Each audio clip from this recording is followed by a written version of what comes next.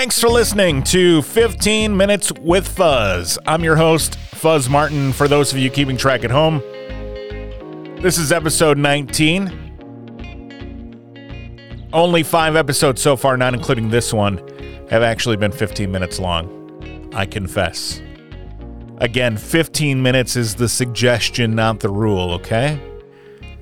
It's like when I tell my wife I'm leaving the office in 15 minutes and it ends up being 29. So, you both understand at this point. When I say 15, I mean hopefully 15. This week, I have a feeling we're going to be right at 15, but the episode is young, so let's get to it. Our conversation this week is with Lori Yahr. Lori is the executive director at Enchantment in the Park, the beautiful holiday drive-through light display at West Bend's Regner Park. Enchantment is a big attraction every year. There's a lot of work that goes into it, and there are a lot of people who make it happen. And without any more ado, here's Lori Yahr on 15 Minutes with Fuzz.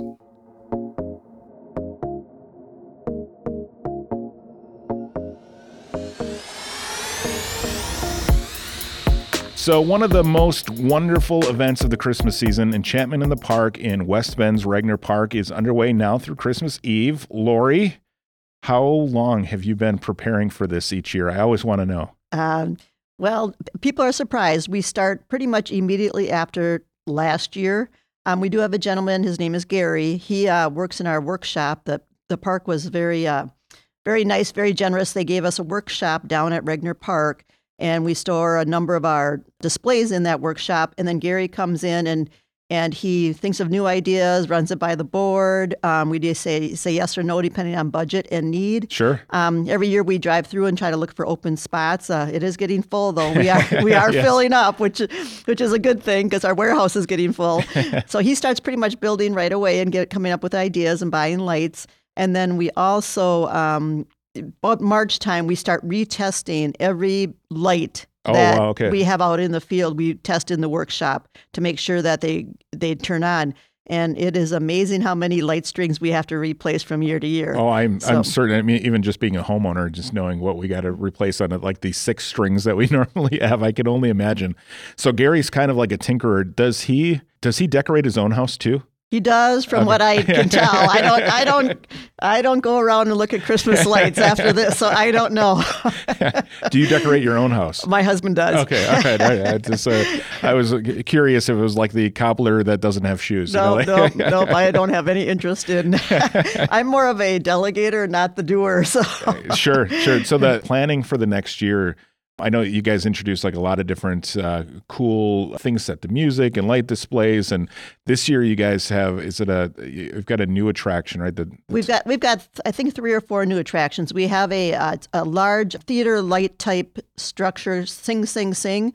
We've always had trouble kind of designating where our entertainment building is. So these are 4 feet tall, lit up with theater lights. So that's a great addition. Gary built he wanted a starlit display, and he came up with the design. So it's hidden in there somewhere. So if you want to go and look for it, it's teal, which is different. All right. So you got to look for that. And then our newest, then we had Slinger Skills USA. They built us our old 1900s buildings were really getting old, hard to put up, hard to take down. So it's the high school group. They built us 3 new buildings. They're absolutely beautiful. So awesome. You want to see that. And then we have a new depot that a general contractor built for us that turned out awesome.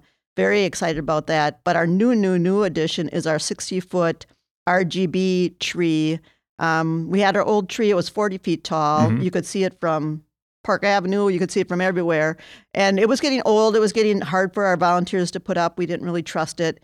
So we said, yep, let's design a new one. And of course, we don't go small. We always go big. So we decided on a 60-foot tree that was engineered in Texas. Okay. And we do believe it's the tallest RGB tree in Wisconsin. So it will be something to see. So before you could see it from Park Avenue, and now you can see it from Holy Hill. Probably. That's great.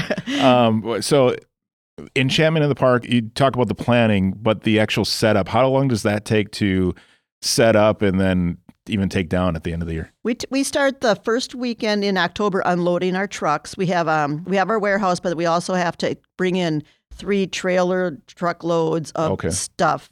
Those come off the trailers on that weekend. The next weekend, we have our major setup, and we have about 250, 300 people out there on that first Saturday. We do have 35 plus groups that help us set up and take down. So we share in our profits with those groups. So they come in, we give them a little area. And there's a lot of groups that have been with us now for the last 3 or 4 years. So they know what to do. They're like, where's our stuff? We want to go put it up. Yeah. So they put it up, they plug it in, they do all that. And then for the next bunch of weeks, we make sure everything's working. We add the little stuff in between. We make sure the music and the sound is all going on. So it's a process. I'm still out there today putting things out. So it's a process. No, definitely. And so over the whole event, you have how many volunteers total? We're up to about 800 volunteers for the setup, takedown, and the operation of the event. West Bend not even West Bend, Washington County is just phenomenal with the amount of volunteer power we have. Yeah, definitely. I've seen it around here, and the resources that we have are great, and we're blessed to have that in our community. Yeah. Over the 13 years that Enchantment in the Park has been in operation, you guys have brought in hundreds of thousands of pounds worth of food donations and thousands of dollars in cash donations. Who is served by those donations? You kind of touched on the volunteers and those volunteer organizations, but can you give some insight on that? Well, just as an example of the volunteer organizations, it's anywhere from a theater group, a Boy Scout group, soccer leagues, baseball. We have a lot of baseball groups that come and help us out. You know, they have to sell an awful lot of pizzas to make what we're giving them. Great. And this gets the kids involved in it. You know, they're coming out, their parents and kids all at one time. And we have the local dance group, and they bring between 100 parents and kids all together. So, and then we feed them. So a lot of pizzas that day, which is fun. But so it's really fun to see, and it's fun giving. You know, we take in money, but then we also give it a great amount of it back to the community. Right, and it takes a lot of money, I'm sure, to make this go. And I see, I mean, you guys have a ton of great sponsors. And when you get to Enchantment in the Park, there's not a fee, but there's a suggested donation, right? Yes, suggested donation of $10 or a big bag of food, or even the best thing is a big bag of food and a $10 donation. Sure. Then it's serving the food pantries, and it's also serving our organization, which we give a lot back out to the community. Yeah, certainly. And which food pantries? Is it a number of food pantries in the area? The Full Shelf Food Pantry in West Bend is the governor of those food pantries, and I believe Jackson's involved now, and Kewaskum is involved now. And they have volunteers that come out nightly and take the food. So, you know, you'll see their truck there nightly. So it goes directly to that food pantry. Great. And we do like to tell people, make sure you look at your dates on your food. You know, it doesn't do them any good if they have to take all this stuff in and throw it away. So I think look at your dates. On your website, enchantmentpark.org, I think you have a list of the types of foods that the food pantries are also looking for, right? That's correct. So check that out. I think the number that I saw there was like 25% of foods donated typically aren't usable by the food pantry. So make sure if you go to enchantmentpark.org, look at the food pantry needs list, and before you come and before you shop, take a look at that. And also, again, look at the expiration dates. And we want to make sure that the people who are benefiting from this are getting the food that they can actually use, and that the food pantries don't have to discard stuff. How long has this been going on now? We started in 2009. The first couple of years were at the Fair Park. We moved it to Regner, and it's really found its home there. So, which is great because we know where everything gets plugged in, and the park has been phenomenal with allowing us the space. And it's a win-win for everybody. It brings it down to a really cool park. It's warmer there because it's insulated a little bit with the trees. We have the horse and carriage, and they're able to go around the pond. So it's a beautiful location for Enchantment in the Park. Yeah, and very easy to get on into the park. It's on Silverbrook, right?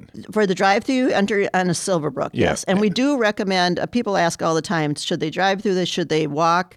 If you're going to walk, you're not going to see the whole show. You're only going to see about 25% of it. So we suggest driving through, parking your car, and then walking back in to get a cup of hot chocolate, a treat. We do have marshmallows going over fire pits on the weekends, on Friday and Saturday. We have horse and carriage rides for a minimal amount of money on Friday and Saturday nights. Those are pretty popular, right? So if you want to get that, you want to show up early, right? Right. Show up early, or just expect to dress warm, expect to stand outside and wait for it. And we do have live entertainment most nights. So it's going to be your local schools. We've got some hired performers. We've got, all different type of performances every night. So that's fun to see. What about old Mr. Claus? Is he going to be at Enchantment in the Park this year? He is. And not every night this year. Okay. He'll be there December 2nd through the 5th, 9th through the 12th, and then after the 16th all the way till the 23rd. Of course, he's not there on the 24th, and we all know the reason why.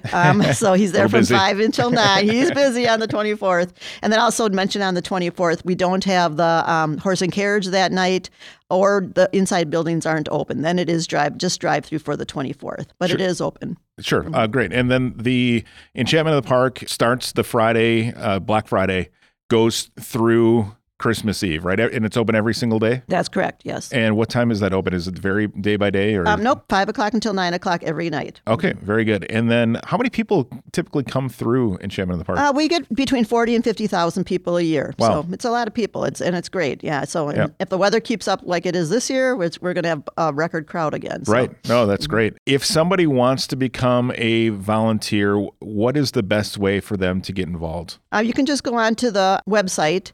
Epic put together the website, and there is an area there where you've got all the directors' names and emails. Email any one of those people, and they'll make sure that you get a chance to volunteer. Or if you want to volunteer this year, you want to bring your family in, or you just want something to do that's a little bit different and giving back to the community yourself, you can just show up at the Kiwanis building at 5 o'clock, and we'll put you with a group that's already established, and you can work all night long that night. Sure. So. And if high school kids want to get their volunteer hours, is that something they can do? 100%. We have a lot of high school kids that work, and there'll be somebody there to sign your slip at the end of the night. So. Awesome. Okay. I've got a 17-year-old who's looking for volunteer hours, and I know send them down or her down. Yeah, I'll send her your way. Yep. The website is enchantmentpark.org. Again, enter off Silverbrook Drive, either from 33 or from North Main Street side.